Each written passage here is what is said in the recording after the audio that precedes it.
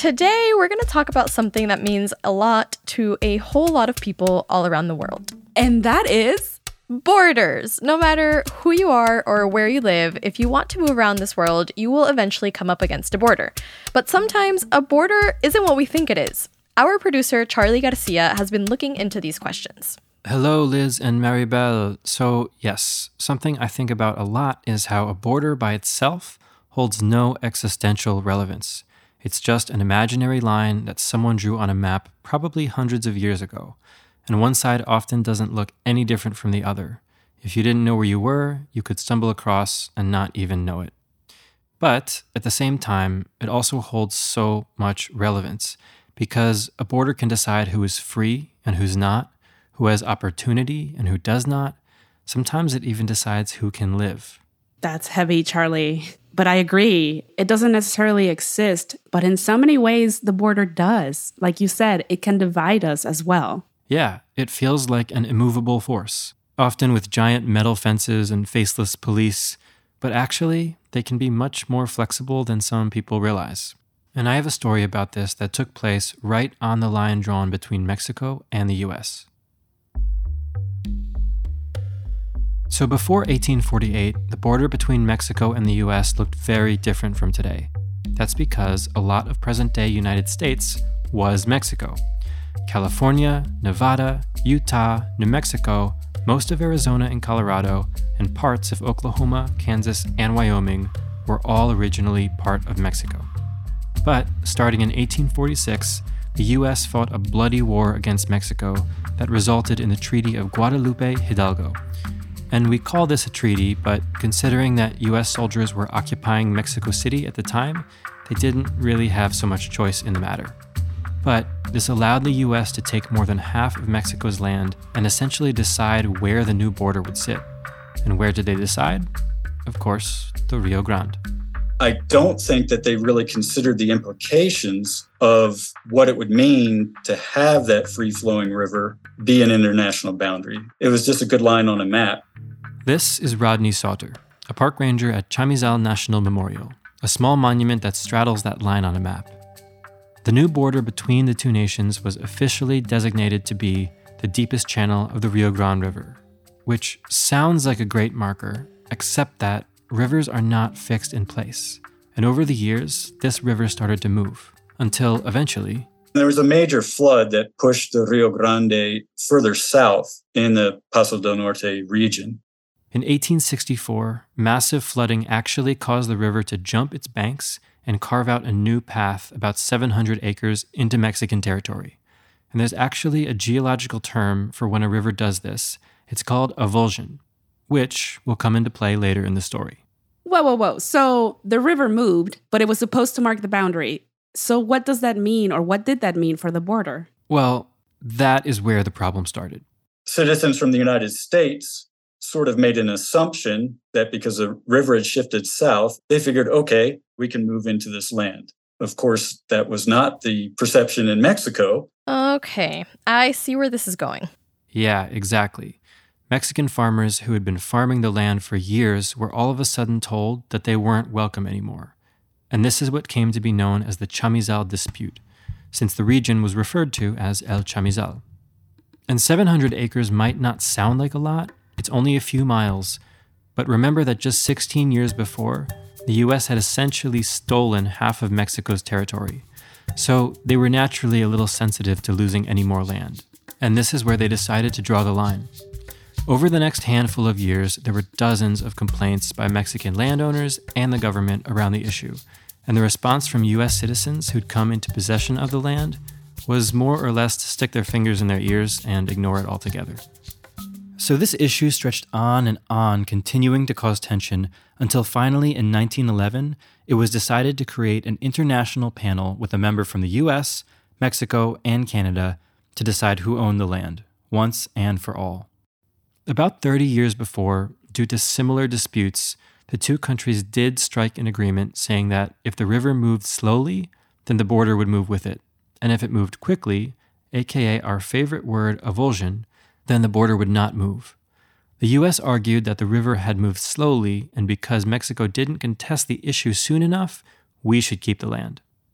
Mexico argued that, in fact, no, the river did move abruptly, so the border doesn't move with it, and we did actually contest it a bunch of times.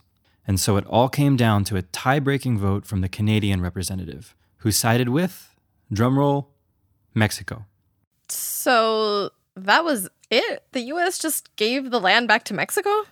Well, no, not exactly. I mean, not at all, actually.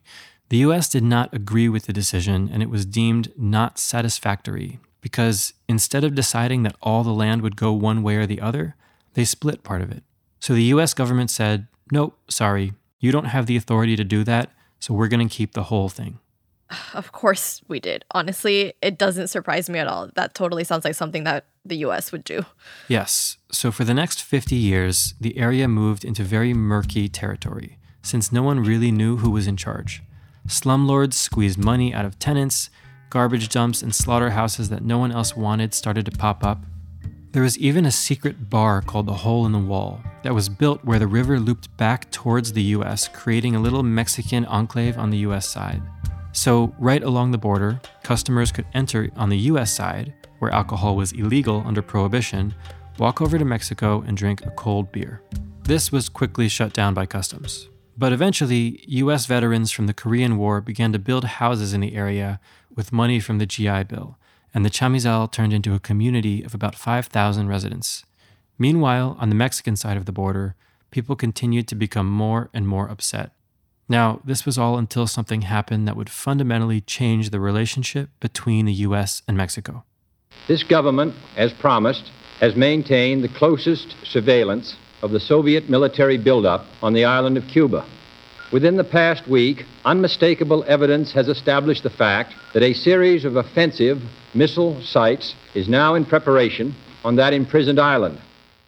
During the midst of the Cold War, where capitalist USA and communist Russia were wrestling for power around the globe, a U.S. spy plane discovered Soviet missiles in Cuba aimed at the United States, triggering the Cuban Missile Crisis.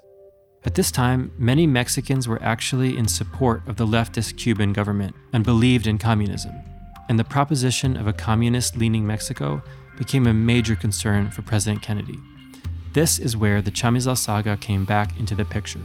Here's Rodney again. Nationalists and communists in Mexico had been making an issue, basically to say that the United States could not be trusted to hold to its word. And so with the backdrop of the Cold War, there was basically the right set of circumstances to finally resolve this issue. So with this newfound motivation, President Kennedy took a trip to Mexico. Today, the people of free democratic Mexico come together to welcome the President of the United States, John F. Kennedy, and Mrs. Kennedy. We share a border of 2,000 miles. Over 3 million of our citizens in the United States are descended from your citizens. Most of all, we are both children of revolution. And it is my hope that the spirit of our revolution in the United States is as alive today in our country as is the spirit of your revolution here in Mexico. Well, that seems pretty opportunistic. Now that there's something in it for them, they actually want to respond. So now they care and they want to do something about it. I can't say I disagree, and I think this is maybe just part of how international politics work. But motivation aside, now the plan was in motion, and the 1911 decision that had previously been ignored had already hammered out most of the details. Now the challenge was to figure out exactly how to return this land back to Mexico now that it was home to over 5,000 U.S. citizens, many businesses, and had been considered part of El Paso for the last 100 years. U.S.-Mexico Ambassador Thomas C. Mann and his team had to initially keep the negotiations quiet as to not rock the boat too much, and they found a unique strategy. They went to the local Esso station and purchased one of their maps, and they drew lines and took them back and forth between the United States and Mexico so that there wasn't really like an official public record of the negotiations, because that was very sensitive, because it was going to impact people, particularly in the United States. That's crazy. They basically created international boundaries by drawing lines on gas station maps. I agree. It sounds crazy. but you would be surprised how much of the modern world has been carved up by some bureaucrat with a pen. To be fair, here there were several years' worth of complex negotiations between the two nations that involved federal, state, and local officials on both sides, and the respective boundary commissions. It was a big task to solidify the deal, but they were determined. So, despite concerns from residents and business owners, the government went on to force the sale of properties in the area. The 5,600 Americans who called the Chamizal home had to pack up and leave. Mostly Mexican-American inhabitants in these neighborhoods, and many of whom were World War II veterans, had just served the United States. And then, within fewer than 20 years, they're being asked to move out. Imagine if you were told by the government you had to move. I would think that'd be something pretty difficult to adjust to. Yeah, that would be incredibly difficult. To be told that all of a sudden you have to pick up and move to another area, just leave your home?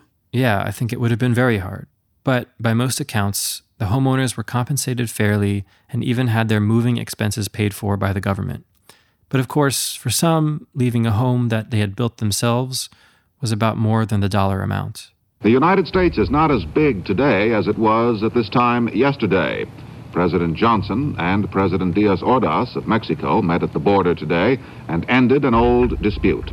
On December 13th, 1968, in the final of several ceremonies, President Johnson, who took over after Kennedy's assassination, and Mexican President Diaz Ordaz simultaneously pressed two red buttons, which actually were not hooked up to anything, but it gave the engineers a signal to blow up a channel and allow water to be released into the brand new 5-mile-long concrete basin that had been co-engineered by the two nations. Essentially, a big concrete scar in the earth meant to represent a river. But this was now an immovable river, no longer controlled by nature, but instead controlled by humans. And this is where we sit today. So I had one last question for Rodney. Do you think the river will move again one day? I would say it was engineered to an extent that it shouldn't. That being said, it's always possible. Today, there are national parks on both sides of the Chamizal, and both governments take pride in the fact that the issue was solved diplomatically, without violence. But for me, this is less of a story about a dispute between nations, and more about a dispute against nature. To quote Javier Loela, war captain of the Isleta del Sur Pueblo tribe, who've lived along the river for hundreds of years, he says, "To me, it's just a geopolitical division among these two relatively new nations. It's just a political barrier that divides two sides of the earth that have always been here." So true and so powerful. Thanks for this history lesson, Charlie. You can subscribe to the Pulso Pod wherever you get your podcasts. And if you like what you heard, please leave us a review on Apple Podcasts and tell a friend to give us a listen. Have questions or story ideas to send our way? Send us an email to info@projectpulso.org. This episode was produced and written by Charlie Garcia. Editorial oversight by Liz Alarcon. Music and audio engineering by Julian Blackmore. Special thanks to Gina Hernandez at Chamizal National Memorial. Hey Pulso fam, I want to tell you all about Atlas Lingüe, a Studio 80 podcast about language, culture, and communication. Have you ever wondered what your cat is trying to tell you? Or how Disney Pixar writers craft stories that resonate across numerous languages? Atlas Lingüe host Luis Lopez explores these topics and so much more. It's a show about the confusing, wonderful, and weird world of language, and this season they're diving deep into the language of culture online. They're interviewing content creators from different countries who document their daily lives and cultural backgrounds on YouTube, TikTok, and Instagram. New episodes air every other Monday wherever you get your podcasts. And you can also watch all the interviews on their YouTube channel at 80 Podcasts.